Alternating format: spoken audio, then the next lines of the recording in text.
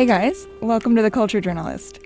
I'm Andrea Dominic, here with my co-host Emily Friedlander. Well, it's been another crazy week on the internet, of course. And today, actually, we find ourselves amidst a viral tweet storm about a subject very near and dear to our own hearts: music journalism. Emily, fill us in on what's going on. Basically, a Twitter user who goes by @COLLN Smith had a viral tweet kind of talking shit about Pitchfork. And the tweet was, "Pitchfork brainwashed everyone into thinking pop music is sacred poetry that reflects the national cultural spirit back onto itself. Like, no, this is just a rich girl on pills." The tweet has 3,236 retweets as of this recording, 50,000 likes. I think it was like 40,000 likes an hour ago. All right, so clearly resonated with some people. What do you make of all this?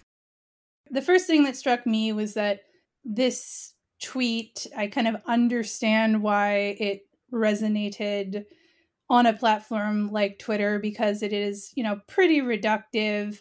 I know there are lots of people who are working there and trying as hard as they can to support emerging artists that otherwise wouldn't get attention. However, it did point to something that I think a lot of people in the industry are feeling, which is it can feel sometimes like artists that are not super popular and already famous don't get a lot of attention, which I think is a very big problem, especially in today's information economy. But this kind of immediately just snowballed into this very contentious conversation online about poptimism and whether it's wrong to make fun of a publication writing about pop artists, alluding to the long history of certain publications, including Pitchfork, of ignoring pop artists and especially ignoring women artists, musicians of color, etc.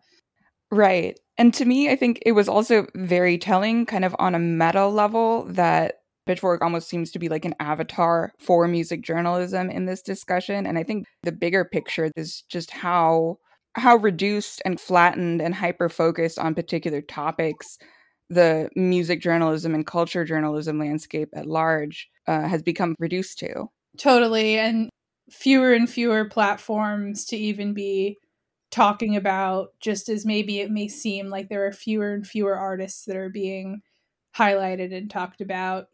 Although, again, it's also confusing because is that actually true, or do we only perceive it to be that way because of the platform and what's being shown to us?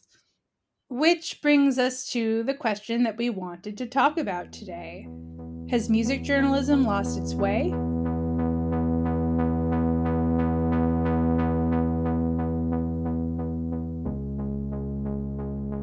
Okay, there are plenty of things about music journalism these days that are easy to complain about, depending on who you are.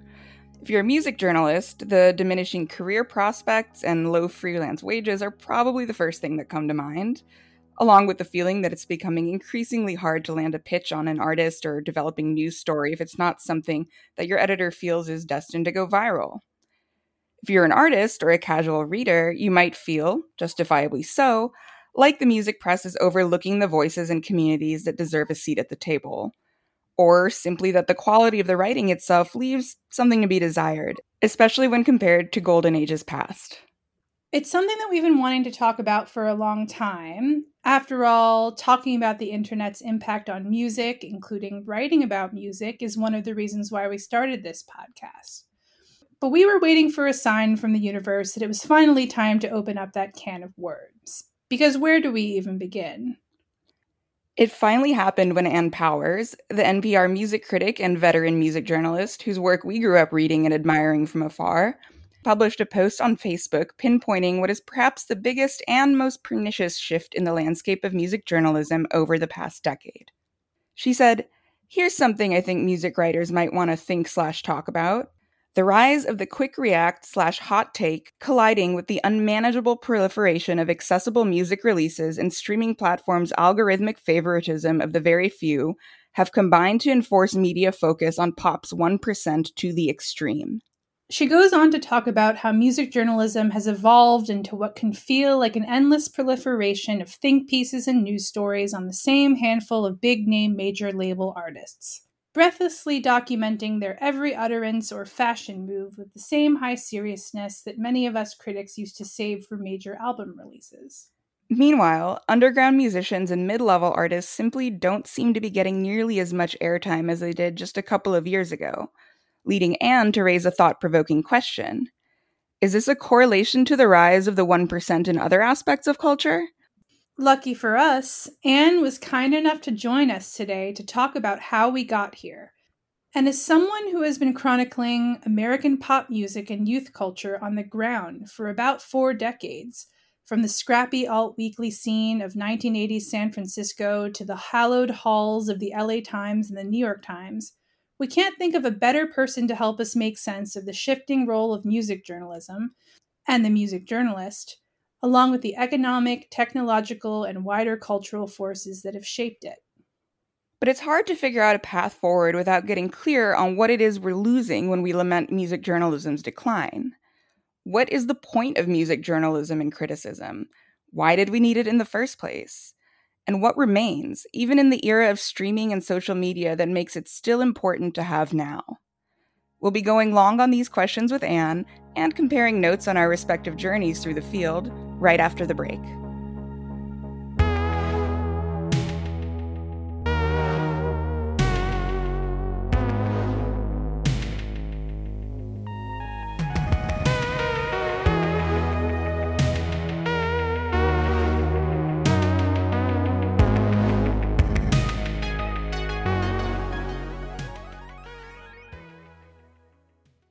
Hey guys, welcome back to the show. We are here with Anne Powers. She is a critic and correspondent for NPR Music. She's based in Nashville. She's also the author of the book Good Booty, Love and Sex, Black and White, Body and Soul in America. And just a quick note that her opinions expressed on this episode are her own and not affiliated with any companies or publications. Hey Anne, thanks so much for joining us. I'm so excited to be here. I can't wait to have this conversation. So to start things off, in your Facebook post, you pinpointed how music journalism these days can kind of feel like an endless succession of quick reactions and hot takes on more or less the same handful of 1%er artists. It is easy to understand why artists not in that 1% would be frustrated by this, but why was this frustrating to you as a music journalist? You know, specifically what triggered that post was noticing that, Taylor Swift is re-recording her albums now, and she had just released, I think, maybe her first of the re-recordings, which she's doing to reclaim the music after her relationship with her longtime label went sour. And I noticed that the New York Times had published, I think it was 4 articles on Taylor in 2 weeks or something like that. And look, this is nothing against Taylor Swift. I like Taylor Swift.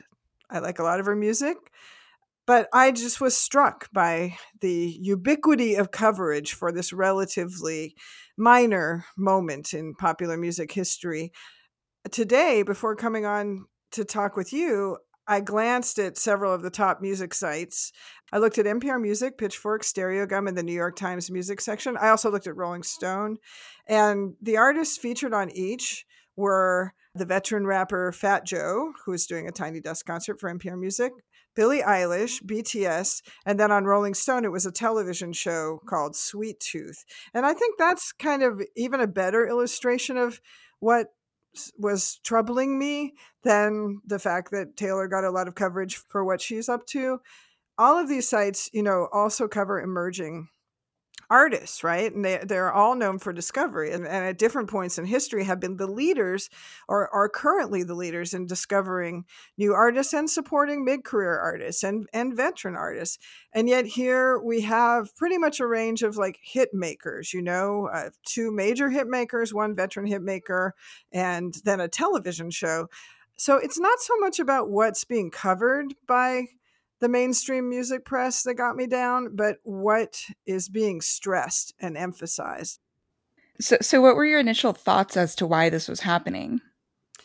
Well, I think on a very obvious level, it's always been happening. It's not like entertainment journalism hasn't always covered stars. I mean, it originated in Hollywood, essentially, with magazines like Photoplay as almost an engine of Hollywood in the star system.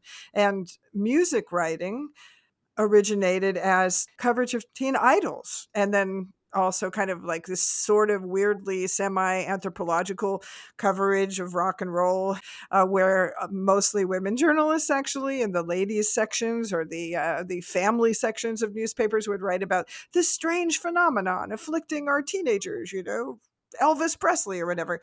But what's changed is the way people receive information. And I think the way we receive music and the effect of algorithms and the effect of the Web 2.0 has had the strange effect of consolidating everything at the top and scattering everything at the bottom and doing real damage to the middle.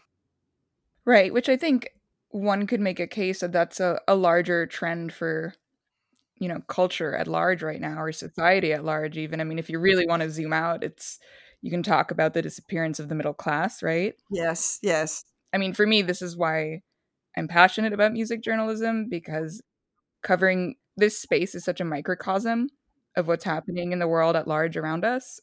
But it's interesting to see how that's trickles down and is reflected in that space. Well, it's totally connected to the supposed disappearance or imperilment of the middle class, because, I mean, the musical middle class, which, in some ways has always been a myth. And certainly I'll add the music writer middle class has always been pretty much a myth. I mean, it's always been a field where only a few people made a living. But such as it was, both of those middle classes are very imperiled now, and even more so since the pandemic, especially for musicians who are in the age of streaming music, have had to earn more and more of their keep performing live, and selling merchandise, which they mostly sell at their shows, right? And with those streams of income being imperiled, actually music writing has become more important right now. But we are also faced with this predicament where what's perceived as our most impactful writing is whatever gets eyeballs, and what gets eyeballs is what's already gotten eyeballs, because that's how algorithms work. Yeah, it's sort of whatever has already proved successful in terms of getting eyeballs, like, these 1%er artists, the Taylor Swifts of the world, or it's sort of whatever is the hot story du jour. Yes. That blips and then, you never talk about it again. Yeah. I'm glad you brought up music news, because I think that's the whole redefinition of what music news is has been part of this process that people haven't talked about a lot. I think we tend to focus on, and as I did in my Facebook posts, the artists who are getting covered. Oh my God, there's so much coverage of Billie Eilish. Do we really have to read another think piece on her latest, uttering of a sentence or whatever, her latest variation of the color chartreuse, that she's wearing or whatever. But just the very idea that like music news is breaking news the way that hard news is, right? Or the way that sports news is. That's a shift. I mean, that's always existed on some level, but just this idea that we all have to jump to attention every time a name artist releases something instantly, like that we instantly have to react. It's not only that it requires a writer or critic like myself to process things really quickly, but it's just, what does that do to our kind of like notion of how music is created, how music impacts people, how music communities form? The idea that there's always breaking news, and that the most important breaking news is at this extremely mainstream level of mass reproduction rather than in community, where most of, anyone listening here probably fell in love with music in community in one way or another. And hence why some of these developments might have been, magnified by the pandemic, where the community aspect was, if not extinguished. It was mediated by these platforms. Yeah. In the 20th and now the 21st century, one reason that music has emerged as this really rich area of cultural inquiry is because it exists simultaneously in a couple of different spheres. The fact that popular music is recorded music, has been a recorded form for longer than most other, mass media, right? Around the same age as film, longer than television, certainly longer than the internet. And then at the same time is something that has a different, though connected meaning when performed live in community with other people. That just like explodes and expands the ways you can think about it, right? But having lost the meat world experience of live music for this year, I think really pushed things over the edge toward the virtual and the recorded. And at the same time, streaming has changed our perceptions of recorded music. I don't want to say that this is all bad. I mean, I do think there are some very, very positive things about music moving online, the democratization of technology. Just consider like the indie rock highway of the 1980s, back in the days of college rock, as they used to call it, right? And you had this network of zines, of self-produced publications that fans made that people would ship and mail around the country. You had people getting in vans and traveling from city to city, and sort of informal networks, record stores, clubs, maybe a bookstore, that connected people. But those connections, you still had to like travel a long way to realize those connections. In the virtual age, we can instantly connect with people around the world who share our interests. So that's a positive. And I don't think we should only have these gloomy conversations about like, how hard it is for everyone, because I mean, the possibility of getting your music and your music writing out has never been greater than it is right now. The possibility of making a living is harder than ever. And then there is always the question of impact. And I think the question of the writer's self-perception in terms of how we perceive ourselves, our role, is pretty confused right now.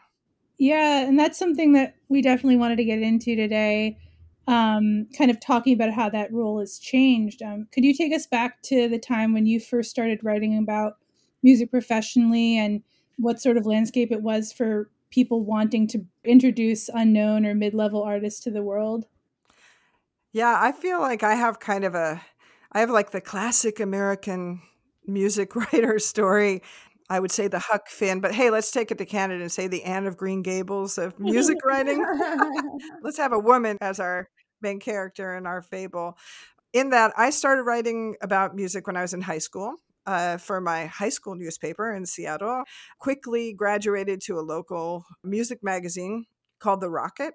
And then I moved to San Francisco at 19 and quickly became a staff member at what became the SF Weekly, the alternative weekly in San Francisco.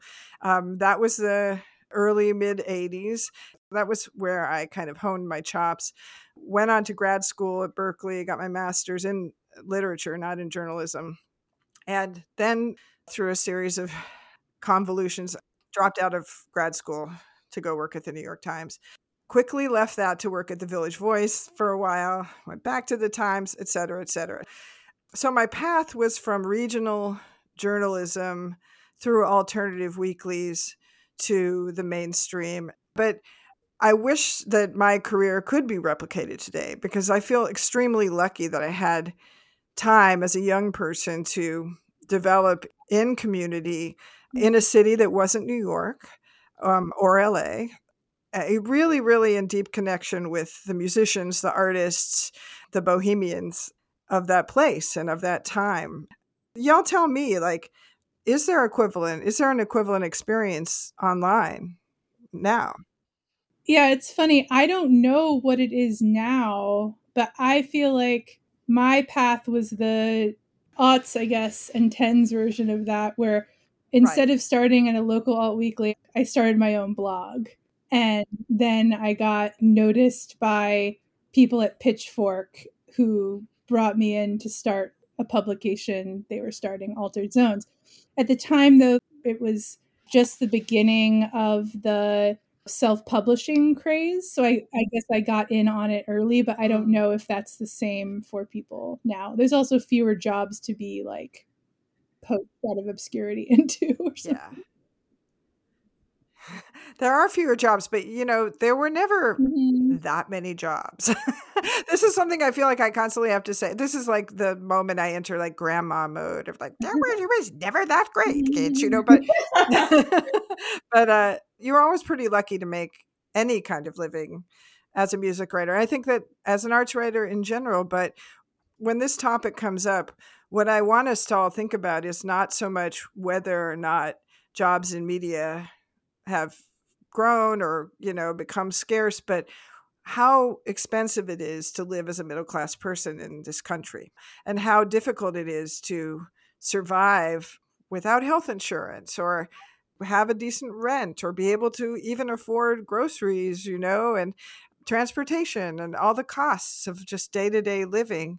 And that to me is what really has damaged the arts in this country and what's damaged criticism.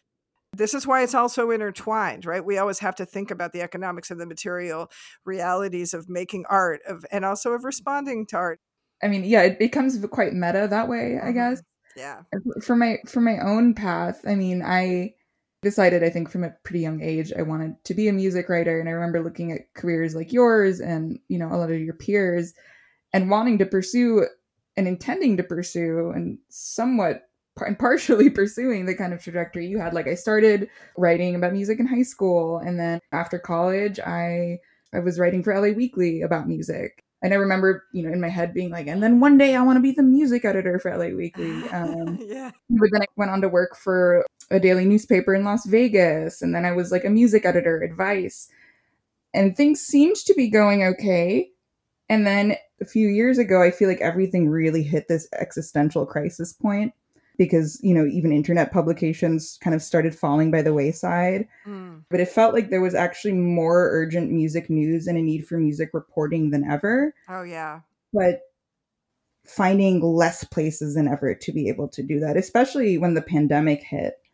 There were so many stories that I wanted to be reporting. And I just, for the first time, was just getting turned down by publications because they were just saying, we just don't have the money right now. And it killed me. And I guess it's part of what led to us starting this podcast, because it was really tragic to me, the idea that some of these stories just like were not going to get told, not because they weren't worthwhile, but because there wasn't a home for them. And something I've definitely noticed over the past year, working at culture publications, writing about unknown or even mid-level artists it's just like very, very difficult to land a story, especially. That was like one of the first things to go.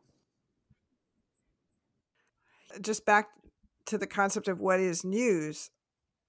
During the pandemic, every day there was a news a story to tell about how artists were coping, how venues and other institutions were not coping.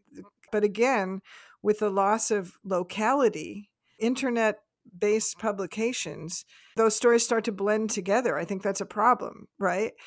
It seems like what gives those stories urgency oftentimes is like direct engagement with the community who's reading them, right? So, if clubs in San Francisco are in crisis and simultaneously the classic venues of New Orleans are about to go under, and then, here in Nashville, is the Ryman going to survive, or how are they surviving?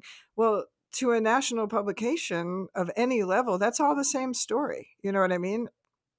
Right. And I think you make a really good point there, which is that they're able to forge connections with their communities. And I think that is, like we were saying, is what I think a lot of just arts and culture journalism in general is based on. And I think that's part of why we see it struggling. That's part of why, when you look at potential career trajectories, why it's all just kind of gone off the rails.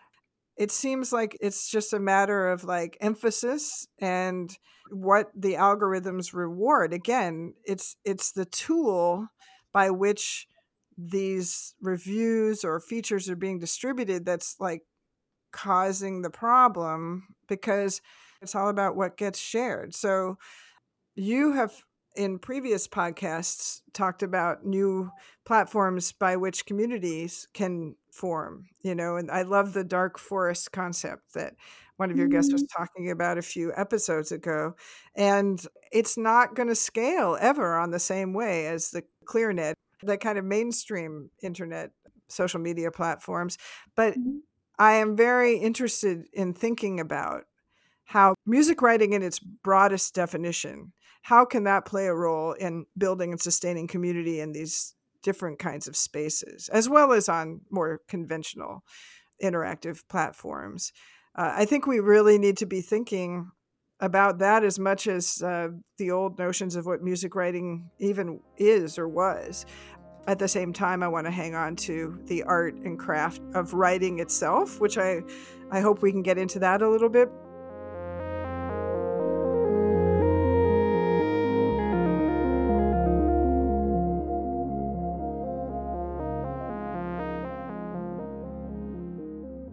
I'm curious, when you first started out, how did you understand the role of the music critic or journalist? Yeah. What sort of formats tended to dominate the coverage? So I was a teenager in like the new wave era, and I was really into English music publications. Those were kind of my first loves. I love this magazine called The Face. I don't know if y'all know it. Yeah. And I liked the design. It was really cool. That was a time when, I don't know, it was like a lot of high style in the writing, a lot of attitude, a lot of voice. Artists would be doing wild things in these interviews, and it was just very alive. But then pretty soon through the Rocket, I started to read other alternative weeklies. And then I found The Voice. And of course, The Voice changed everything for me because that showed me what cultural criticism could be in periodical journalism. I should mention before that, I also had discovered Greil Marcus's writing. And so I had this idea of that you could do like real intellectual work and beautiful poetic work in book form, writing about music. And the LA Weekly was actually really important to me too. And they were doing that same thing of like the reviews felt like cultural criticism and also sometimes like poetry or, autofiction or something. And the reporting was, this wonderful blend of literary writing and hard reporting that was new journalism essentially. So that's how I came up. I never heard of a listicle until many, many years later. Writing that was literary, fun, but also kind of participating in this act of wider meaning making. Yeah. The daily music writer was also an important figure to me, and soon started reading the daily critics at the New York Times. And when I can get a hold of the LA Times, Robert Hilburn, those writers, as a teenager, I wasn't wanting to emulate them necessarily, but they showed me a function that a music writer could fulfill. And, as a teenage girl who was obsessed with music, but knew I wasn't a musician, I had to figure out a role for myself in the music scene. And a lot of that was covering things live, covering shows live or doing scene pieces. I remember one of my first pieces for the Rocket was on like skateboarders. I'd say that when I got into music journalism in like the late aughts, that was a format that I remember doing and assigning. And I don't know when exactly it happened, but maybe sometime in the mid 10s or even a bit before that, it wasn't being assigned anymore. Live coverage. And it could also be that it's like very hard to do that well in a way that's engaging. So I remember like earlier in my career editing so many pieces that were just like, at this show, this artist took the stage, then this artist took the stage. There's just not much story to it. It probably takes a skilled person to make that come alive. I think I've reviewed thousands, wow, I don't know, of shows. And that was something I really tried to do. And when I was at the New York Times and the LA Times, I was all about, making the amazing lead that would draw someone in that really painted the scene. I remember one time I reviewed Hercules and Love Affair at this club in Echo Park. Do you know what it's called, Andrea? It's like was called the Echo, I think. The Echo, Anyway, yeah. yeah. Now owned by Live Nation. And I remember writing about this one person in the audience who was holding a fan aloft, and how that fan, was a connection to all of dance music history, because like back in the 70s, disco fans were a big thing, and they had been appropriated from like gospel music, right? So see, that was like my goal as a live music reviewer, put the reader in the place with this like image that just won't quit. Or like I reviewed Yanni once, the new age artist, and this is one of my favorites. And there was a moment in his show, I think it was at Radio City, and this is for New York Times, in which his collaborator, one of his band members, came out and was holding like a 50,000-year-old lute. It was announced or something. And so I kind of started with that image of how ridiculous it was that this new age guy in like flowing white leisure wear was like holding this supposedly ancient instrument. So that to me is what makes a live review great, is bring the person into the room. But there was a moment where things shifted, and I'm trying to remember if like somebody actually said this, because this could be a false memory, but I seem to remember somebody on the editorial team saying, people don't want to read live reviews because that already happened. There's no consumer value to that. It's not going to happen again. They can't experience again. And I just thought, how tragic that there will be no witness to these events. But then I think simultaneously there was this idea that everyone was witnessing these events, because now everyone had their smartphone out and everyone was taking photos and transmitting video of these events. Exactly. Why do you need someone's opinion? Same way of thinking that says, well, you don't need a record review because you can just go listen to the record. So then, you have to like question, what is the function of criticism? And maybe the function of criticism isn't strictly to describe, but rather to interpret, even enhance our notion of an experience. And also to record it for history.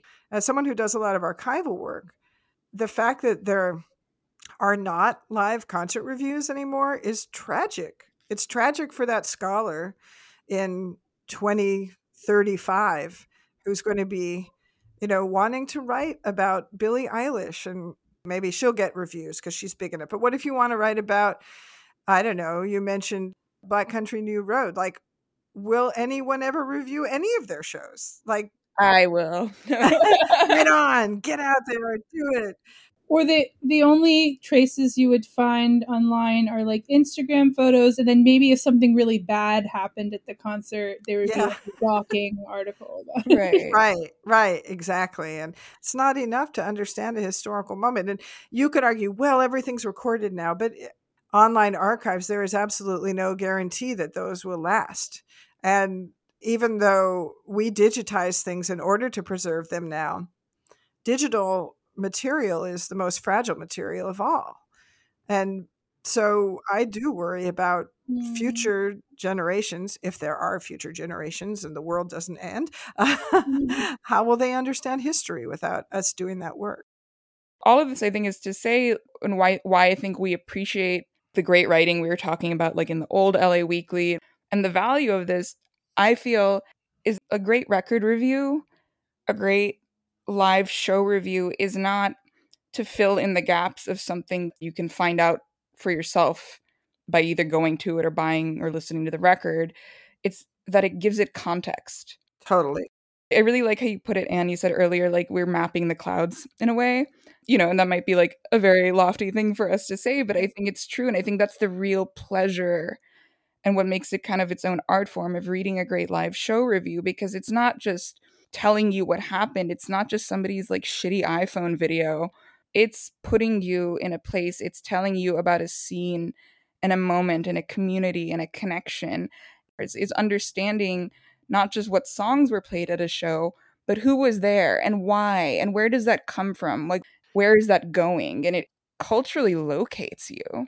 Yeah, completely. I want to share a quote that I pulled out in anticipation of our conversation from Shabaka Hutchings, who is this amazing jazz musician from London that I found courtesy Matty Karras in his excellent Music Redef newsletter.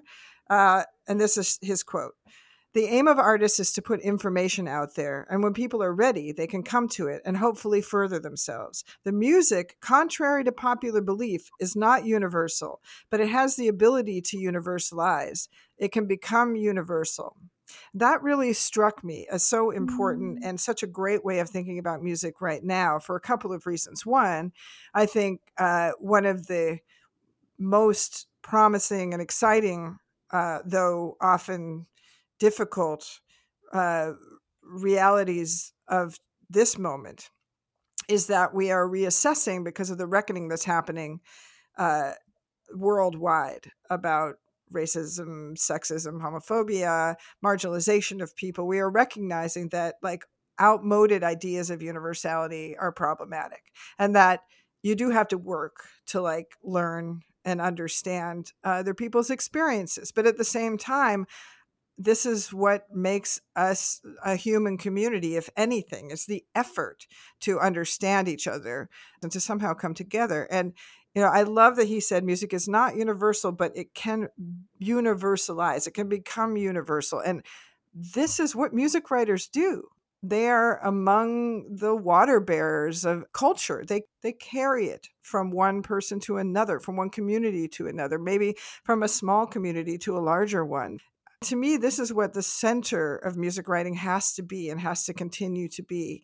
And what excites me now is that there's growth in the diversity of who's doing the work. Believe me, it was like pretty freaking dire when I started out. It was so many white men and like many great writers who were white men, right? But now to me, the leading voices are people of color, queer people, LGBTQI people, women. And that is changing the game. And it is tragic to me that at this very moment when finally the field is changing, opportunity may be shrinking. Maybe I don't want to accept that opportunity is shrinking because this is the exact moment when it needs to grow so music writing can truly fulfill its potential. Your Facebook post was kind of lamenting this focus on the same group of artists all the time and less of a attention on smaller and, mid-level artists. When you first started out, did you feel that part of your role was also drawing attention to artists people wouldn't have heard before, or artists that represented the counterculture that were not already backed by the major label system? Was that part of what being a music critic originally meant to you? Oh, hell yes. And yes, because I was not even thinking on national terms, much less, global terms. I mean, I started by writing about local music, local bands, local new wave bands that you will never know existed. For me, like graduating to the quote unquote big time was doing a phoner with Jane Weedland from the Go-Go's. More frequently, I would be, interviewing a local poet who was giving a reading at Intersection for the Arts on 16th Street, 4 blocks from where I lived. I didn't care at all about whether anybody outside of California knew who these people were. Like I knew my readers because my readers were like the people I lived with and hung out with in the clubs. When I moved to New York, obviously that changed. But even then, I mean, when you work for the Times, you're working for the paper of record and you have to learn to work and write in a different way. But even at the Times, it's so funny because as a music writer, and especially then, like music writing is always the outsider. The music writer is the person in the office at the newspaper who like doesn't have a desk or hardly ever comes in to sit at their desk, who, is wearing a promotional t-shirt and has their headphones on and maybe showered or maybe didn't, comes into the meeting. And I mean, all those cliches, which are kind of rooted in this masculinist idea of what a music writer is. And so it's a problematic stereotype, but it's also true. But at least for me, there was always a sense that as a music writer, I was championing the underdog always. I would say up until the point where I went to work for NPR Music, which is a strictly music vertical. I always felt like, to many people in this newsroom, what I care the most about is completely frivolous, you know? I've definitely felt that way through a lot of my career. And Yeah. even when working at music publications, because I, from the very beginning, was like, my job here is to support artists that are not already getting attention. And I kind of got into journalism, I'd say, right around the time of the pivot from print to digital. I worked at the Fader for a long time. And what was interesting about that moment was that it felt like a really fertile time for being someone who wrote about underground artists, because there was this kind of optimism around the internet in the air of like, oh, these artists that maybe in the past would have just had a really serious following of 200 really cool people across the United States.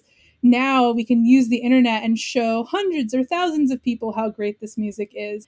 However, it also did feel like magazines ultimately proved to be maybe a bit better suited for having that orientation, because they would always put a very famous person or a soon-to-be famous person on the cover, and people would often pick it up for what was on the cover. But then there was then room within the magazine for the smaller artists. But when you're on the internet, it doesn't really work that way, where there isn't this way of like using the person with more clout to get people's foot in the door to talk about the little guy. I'm so glad that you brought this up, because I have in my notes that I prepared for this conversation, I have the words front of the book written in capital letters. And I think the physical experience of reading a magazine, I think that is where you surprise yourself. Oh, wait, I didn't mean to be reading an article about sheep herders in Scotland or whatever, you know, and yet now I'm really interested in this thing. And in a music magazine, you're totally, completely right. Like, front of the book belongs to the artists you loved and wanted others to know about. And the same thing with review sections, because review sections would have, at The Voice, there was a lead review, there were riffs that were longer, and then there were licks, which were little short ones. And so you could get a little lick in, you know, about some local band that nobody heard of. And I don't know. I mean, Pitchfork still publishes such a wide array of reviews that I don't think those artists are going completely unreviewed. And now there's platforms like Bandcamp, a platform that gives me a lot of hope.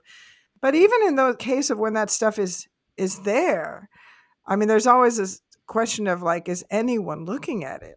And I think in the era of print, you both knew people would look at it, because if you have a magazine, you are eventually going to thumb through every page because you're going to put it next to your toilet. Or you just didn't care. So you simultaneously assumed that someone would read what you wrote and you didn't worry about it. And now every one of us thinks about metrics all the time, you know, and I really wanted to get here with you all. I wanted to talk about like the psychic toll, a focus on metrics, a focus on numbers, a focus on eyeballs is taking on creators and on us as chroniclers of culture and as creators in our own right. I think it's really potentially fatal when we dwell, you know, on this goal of like getting the most retweets, getting the most eyes on what we did. It really skews our values.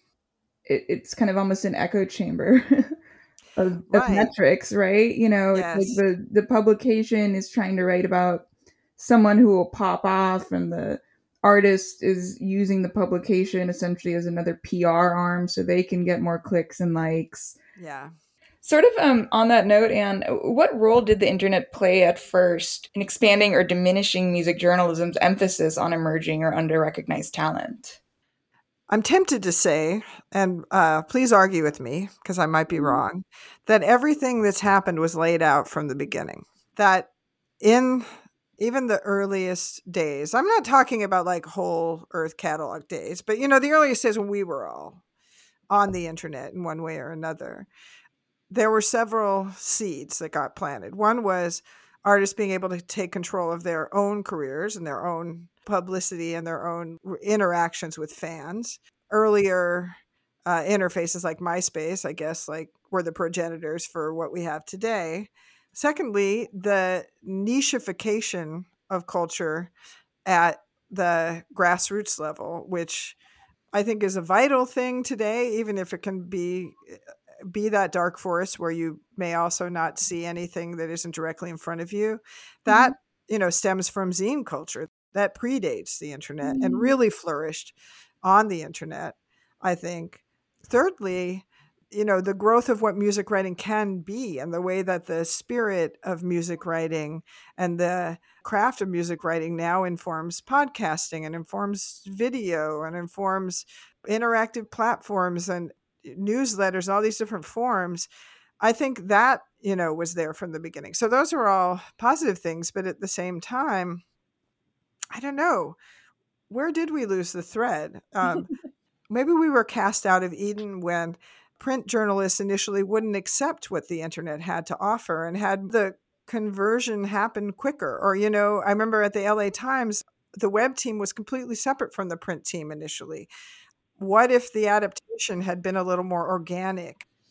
I found towards the beginning with the rise of blog culture, there was a very playful and fun moment where I know there were zines before, but there were these new platforms where you could work outside of established gatekeepers. I was too intimidated at the beginning of my career to even apply for jobs at legacy media publications. And I didn't even think that I would necessarily be able to cover what I wanted to cover there. So I started blogging and it was really fun.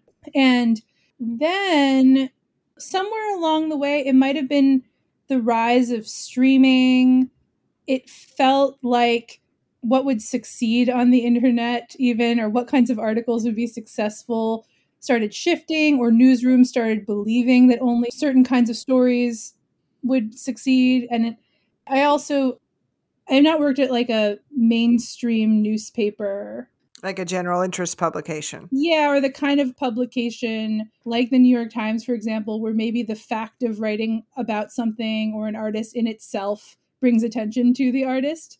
But yeah, there's something that somewhere along the way, maybe it was streaming, sort of made at least the curatorial aspect of being a music journalist feel de-emphasized.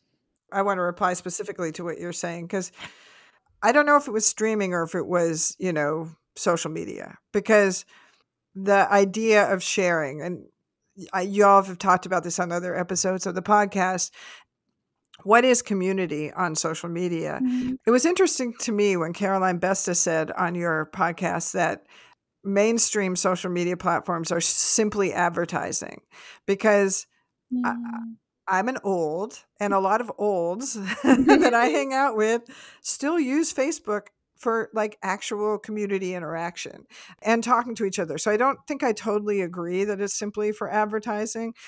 I have other reasons that I feel very weird about Facebook. But what they're not doing is using it to discover things very much. Discovery and water cooler conversation are not the same thing.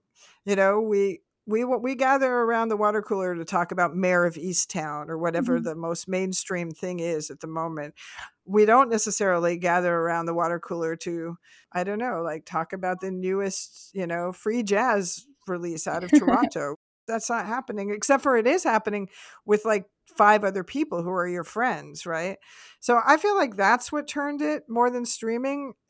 We can talk about the economics of streaming and how messed up it is, but purely as a consumer, streaming for me was like a gift. And again, I'm just going to qualify again that I know it's a huge cost for musicians, but just as a listener and as someone who writes about music and wants to be able to explore the catalog of Archie Shepp because I, never did before. And this year I listened to more Archie Shepp than I ever had in my life. But it's also something that desperately needs curation, because for it to have that function of truly serving as a source of discovery, somebody's got to lead you through those millions of tracks. So I don't know if it's the fact that music is streaming as much as the fact that the way we talk about music kind of changed or was perhaps exposed. The fact that music critics are outsiders, that only a small subset of humanity cares passionately enough about music throughout their whole life, wanting to discover new things. That has now been exposed and factored into the economy of publications. Whereas it used to be that running a review of, Tuvan throat singing, like I got to write a live review of this group Hunhurtu when I was at the New York Times, that was considered valuable because it was like part of the mission of the Times to cover a wide array of culture. But once cultural coverage has been linked to clicks, to views, and considered like an economic driver, then what is your mission? I think that's the question. And then discovery becomes much harder to justify as part of your mission. Well, that's the thing. I think so much of the discourse around music, whether it be via streaming or via publications, has been flattened such that music is now a product. It's a thing to be consumed. Yes, right. There's a great quote from Jarvis Cocker. He says, music has become like a scented candle. It's something you put on in the background to set the mood. Yeah. Because you're not linked by something shared other than maybe the music itself, even the discovery process. It's just it feels so much more like consuming rather than participating to me. Well, let me ask you both a question in relationship to that, because there's lots of people out there for whom music isn't really about discovery. It's about old favorites, or it is background. And I think we just have to accept that. We have to accept that there are those sad souls in for sure. the world. Perhaps there's more of them than us. But anyway, do you think for the person who's engaged enough with music to be interested in discovery, that discovery feels like more of a risk than it used to, or perhaps just more labor, or even just more of a time suck? I also wonder if the one thing about streaming, most prominently Liz Pelly has written a lot about this, that it makes us passive in our reception of music. Maybe that's the damage being done to discovery, because it just feels like too much work to people or something. I don't know.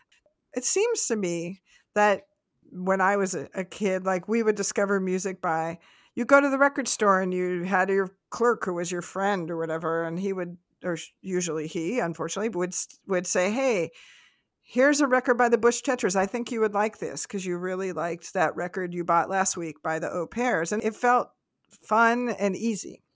Or you discover a band because they opened for another band you liked. Or you discover a band because you were laying in bed in San Francisco one morning and suddenly Sinead O'Connor's Troy was played over KUSF, the college radio station, and your whole life was changed. That was me. It was like discovery was part of the fabric of my life, Yeah, I mean, those methods of discovery that you listed, they definitely resonated with how I feel like I originally discovered music, especially the idea of the record store clerk as sort of this like expert. I think that maybe the issue is that streaming platforms, Spotify in particular, they're designed for a specific type of music discovery, emphasizing ease of use. And they're using algorithms to decide what you might like next.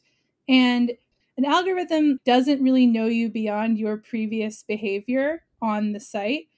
And it can't really recommend something that is out of left field that would blow your mind. Or it's not like designed to do that. I feel like it's designed to kind of get data about what you have already in the past liked, what kinds of sounds, and then recommend something to you that just sounds similar to what you already like.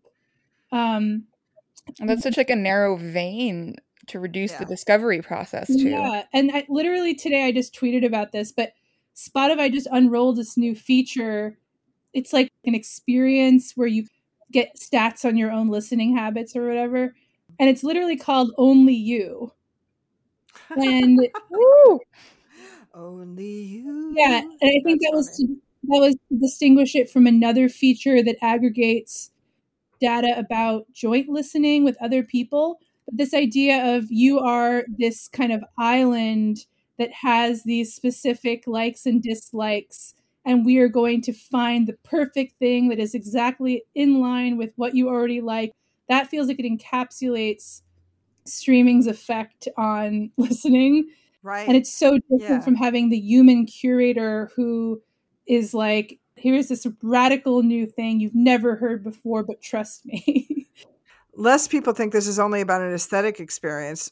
A huge thing that's lost when discovery doesn't take you outside of your comfort zone is, listening to music by people who don't look like you, who might be a different race than you, for example, or might be from a different country than you, just have a different kind of experience than you have. For me, music, and I don't want to be too much of like a hippie about this, but because again, I know it can also be problematic. I'm not advocating cultural colonization, but music has opened a lot of doors for me to meet different kinds of people, to get interested in different kinds of cultures, to experience sympathy, if not empathy, and to learn about the world. And that is one thing that I think is very dangerous about the kind of isolation that you're describing with a platform like Spotify. Another thing is who's emerging in the mainstream now. I've long been fascinated by the way that corporations like Disney have, churned out a lot of our stars. And this is true of so many of the new artists emerging and that have emerged in the past few years and at the center of the mainstream.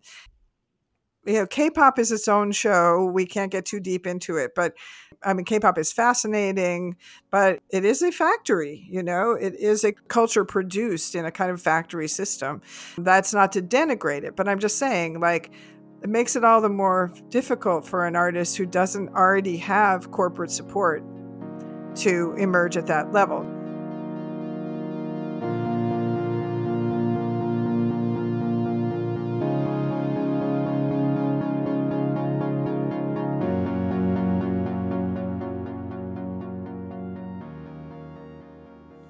What role do you see the rise of poptimism playing in the shifting coverage priorities in newsrooms? And do you view it as a positive, a negative, somewhere in between? I've been waiting for you to ask me this question. I think I'm pretty strongly identified with poptimism. I was poptimist when poptimist wasn't cool. I think some things have been conflated in recent conversations around poptimism as like a scourge or a dark force that's shifted attention too much to the mainstream and caused music writers to have to focus almost exclusively on mainstream artists. For people who are listening who might not be familiar with the term, can you talk a little bit about what poptimism is? So poptimism is a term that Jody Rosen, I believe, came up with, my friend Jody, after Kelefa Sanneh published a piece in the New York Times called The Rap Against Rockism. That was in the early 2000s. Kelefa was talking about how rock critics, who are mostly white men, had a bias against rap, partly because they didn't value the very central elements of hip hop. And he really was examining how music writing favored guitars, favored certain kinds of vocal expressions. The very idea of like what a song is, all of which related to music production by white people. You could even say white men mostly. And that article just set off a firestorm in music writer circles. After that, this term poptimism arose. It was also furthered by Carl Wilson's wonderful book, Let's Talk About Love, which was part of the 33 and a Third series of short books about albums. The subtitle of that book is When Good People Have Bad Taste. And, Carl was saying, hey, let's really look at why we think something is bad. why do we, snobby music writers, snobby white male often, perhaps indie rock grounded music writers, why do we judge an artist like Celine Dion, whose album Let's Talk About Love was kind of the central text of this book? Why do we judge them as bad? And why do fans of this music think it's good? And in examining that, he kind of offered a template for looking at music that had not been critically considered before. So Poptimism was initially kind of a confrontation within music writing, with music writing itself. It did coincide with the rise of the internet. And I think in retrospect, we can see that there was an advantage, one that I can tell you because I was there. It was not obvious in the moment. There was an advantage to suddenly publishing long think pieces on whatever was at the top of the charts. So I think over time, Poptimism became, once it was like this kind of radical move away from hierarchies that put rock bands at the top, put white male performers at the top. Poptimism opened up criticism, and meant that people were writing about women artists, women of color artists. But arguably, the term has now just come to mean any writing on mainstream pop. That was never what it was intended to be. And it's not necessarily the same thing as, saying, oh, I saw 15 different articles on Taylor Swift in a publication documenting her every move. It's more, let's include a piece that is a critical analysis of Taylor Swift and that takes her work seriously. Right. And that's not to say that you can't be enthusiastic about Taylor Swift and write wonderful criticism. Mm-hmm. Rob Sheffield has done a ton of that, for example, and he's just one of many. But I think Poptimism, unfortunately, has been tainted by forces beyond its control. You know what I mean? And then the fact that it happens to be what performs well on the internet then makes Poptimism becomes like a justification for journalism's degradation into the thing you were complaining about in your Facebook post. Yeah, I mean, the most significant music critic to emerge in the past few years, Hanif Abdurraqib, is a classic poptimist in many ways, He's all about connections. He's all about actually never occupying a niche. He's always been a generalist. And, he writes in a warm, accessible, and also very deep way about popular music. And I think he shows what it wasn't intended to be in the beginning. I mean, if it's like if you drew an arc and you went from Kay Sane's article back, The Rap Against Rockism, and you landed with Hanif's book on the Tribe Called Quest, well, that would be the rainbow of poptimism, my friends. And I think a lot of good stuff has come out of it. But every pendulum swings and needs to swing back to correct itself. So I think that's kind of where we're at maybe with Poptimism now.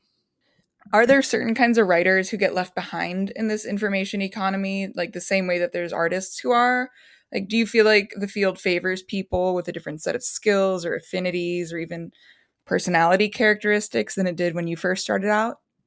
I definitely think that it's harder now for writers who don't foreground their own personalities and their tastes and their identities in some ways. But I mean, this goes way beyond music writing. This is all writing right now, right? I mean, the need to be a brand, the need to be a personality, or if you want to put it in perhaps kinder terms, the need to create community around yourself means, extroverts are going to be favored. Also, people whose personal stories are compelling or who can make their personal stories feel compelling.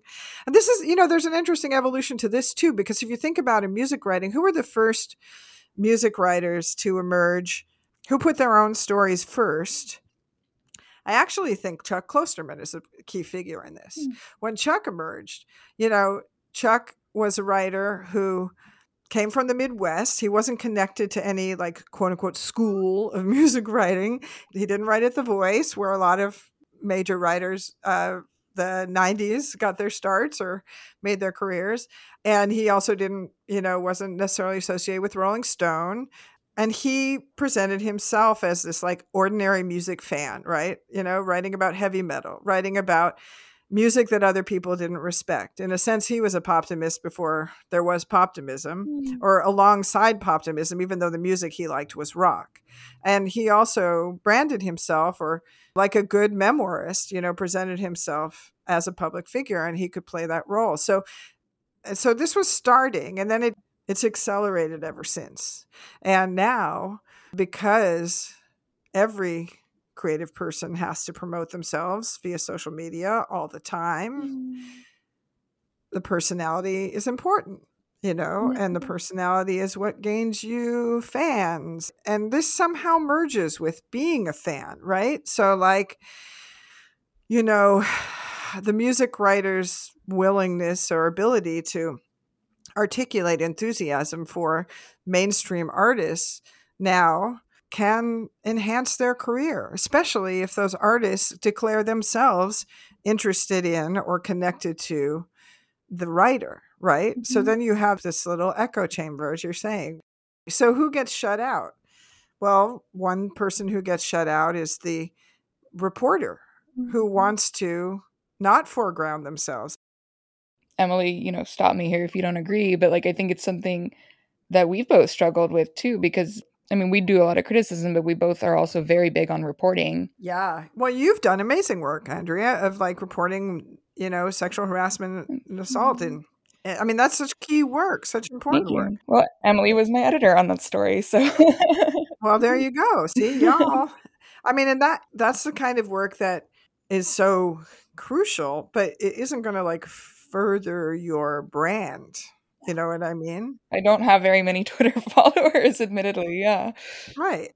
But yeah, the thing that I find so difficult is just having to put all of this unpaid labor into cultivating that side of my presence, I guess. And if you really want to play that game, you got to put just as much time into, or even more time into that aspect of things than the actual work. And that's just not who I am. And my solution to it, honestly, actually has been specifically to focus on reporting. I'd say I've gravitated away from certain kinds of writing and certain kinds of roles, primarily because I didn't want to play that game. I was thinking about this before we were talking, and like, what is the relationship of the music writer to celebrity now, as opposed to when I don't know, really like my national level career started in the 90s. I feel like in the 90s, you were rewarded for your proximity to celebrity. If you could be that journalist who, Eddie Vedder wanted to talk to, or who, Madonna wanted to hang out with, then you were at the top of your game. But most music writers, they were awkward, like awkward people who were weirdos, and so that wasn't necessarily where we thrived. But then now, it's not your proximity to celebrity, it's you as a personality yourself. And it's the same, take the interesting case of Tyler Coe, who does the great podcast, Cocaine and Rhinestones. Like, what's amazing about that podcast is his work as a writer, as a researcher, as a scholar, as a person who really, like, from the ground up, like, goes so deep into these stories. But he's also rewarded because he presents as this quirky guy with a quirky voice, and a personality. In every one of these cases, like, these really great writers are also having to do that work of being personalities. And it is just like so much labor. I know so many great writers who have just like dropped out of music writing, or mostly dropped out of it, going from being full-time to, not at all, or gone back to school because they just couldn't hack it. Like some of the best writers. It breaks my heart. It's like a lost generation. Since you did mention school, though, I want to say that some of the most exciting music writing, much of the most exciting music writing is coming out of the academy now. Now, I don't want to paint the career of the aspiring university professor as any easier than the career of the aspiring music writer for general publications, because we all know, like, it's such a tough road to get a job that pays anything in academia now. But it's amazing what's happening in academic music writing right now. I mean, this year alone, we have Daphne Brooks publishing her magnum opus, Liner Notes for the Revolution, and Maureen Mann publishing her great book on Black women in rock and roll, Black Diamond Queens, Kim Mack publishing her book, Fictional Blues, that totally recast the blues. I always mention those three, but there's so many more. Imani Perry, Salamisha Tillett, two writers who don't only write about music, but now are like writing all the time for mainstream publications. They're academics as well. Full disclosure, I've been part of this pop conference, which y'all need to come to. We built such an amazing community from that. And really, it's a community connecting academics and non-academics. So it's stunning what's happening. The whole field is being redefined by writers of color, by queer writers, Karen Tongson and other. Anyway, I'm not going to just list names. It sounds so alluring. I'm very, very interested to learn more about this. Yeah, I mean, I do think that it's a more open field in many ways to do the kind of work, to make the inquiries, than maybe outside of the academy is now. But, speaking of speaking not of who's being left out or left behind, speaking a little bit about what music writing can be now, I think there is this way in which you can redefine the role and, move beyond the page, like to be working with audio, to do podcasts, to do video. Like there's a lot of potential to take the principles of music writing, if I may, into new realms that I'm excited about now, and I actually honestly don't listen to that many music podcasts, but our own NPR Music's own Louder Than a Riot, I think, is a good example of that. KCRW's Lost Notes. There's one out of San Francisco I really love called Echo Chamber. When I listen to podcasts like that, I feel like that's music writing, There is hope because the good work is still happening. I want to acknowledge how hard it can be, but I do feel like there's ways to do great work now, and it's happening all over the place, I know you did a mentoring session for younger music journalists recently at PopCon. What advice would you give to young music writers trying to find their voice and their professional footing within this particular moment of music journalism? Advice I would give any writer is read a lot, read as much as you can, find your soul connections in books. Don't just read online. I guess that's important. Read beyond music writing, but do also read music writing. And write wherever you can in whatever form. Like the most important thing is to do it. I feel torn about whether I should say, like, don't expect to be at the center or like be in the big legacy publications right away, because it sounds like I'm being discouraging or creating hierarchies I don't want to create. But I did a lot of work, all of my early work, in relative obscurity, and that was a gift. Again, as I said before, I was able to support myself on very little money because of the economy being different at that time. But if you can find a way to just do the work in ways that feel fulfilling to you in terms of the work itself, rather than like, did you get tons of clicks on this piece? I think that's what's going to help you grow. The whole point of being a music writer is to be creative, to be inspired by people who are artists and creators, to be creative yourself. And that feels like a self-help line, but I think it's really true, For me, that's what it's been all about, is like keep striving to fulfill your own idea of what music writing should be and reinvent it again, because it always can be reinvented in a new and interesting way.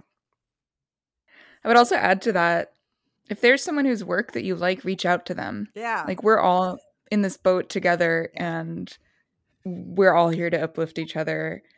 If you're interested in doing music writing, music journalism, and you're younger or just starting out, that's cool. Don't let anyone else tell you different, and like reach out to other people that you also think are cool. Yeah, no, I think that's really true.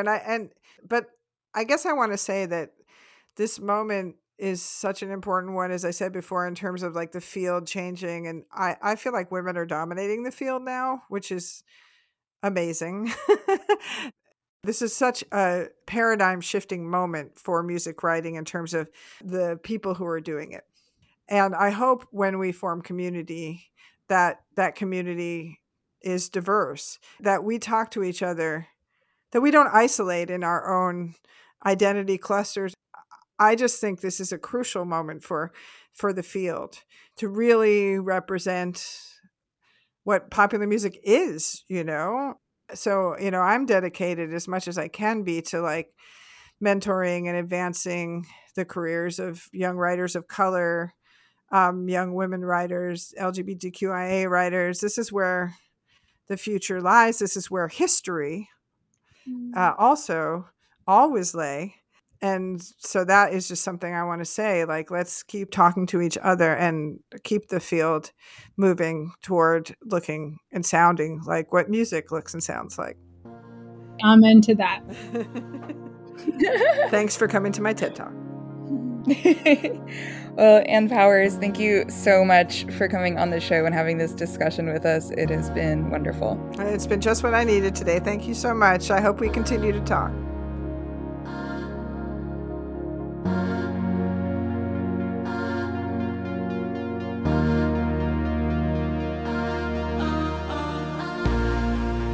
The Culture Journalist is produced and edited by Emily Friedlander and Andrea Dominic. Our theme music is by Mark Donica. For more on our discussion with Ann, head to our Substack. That's theculturejournalist.substack.com. And if you like what you're hearing, leave us a rating or review wherever you get your podcasts to help support independent journalism.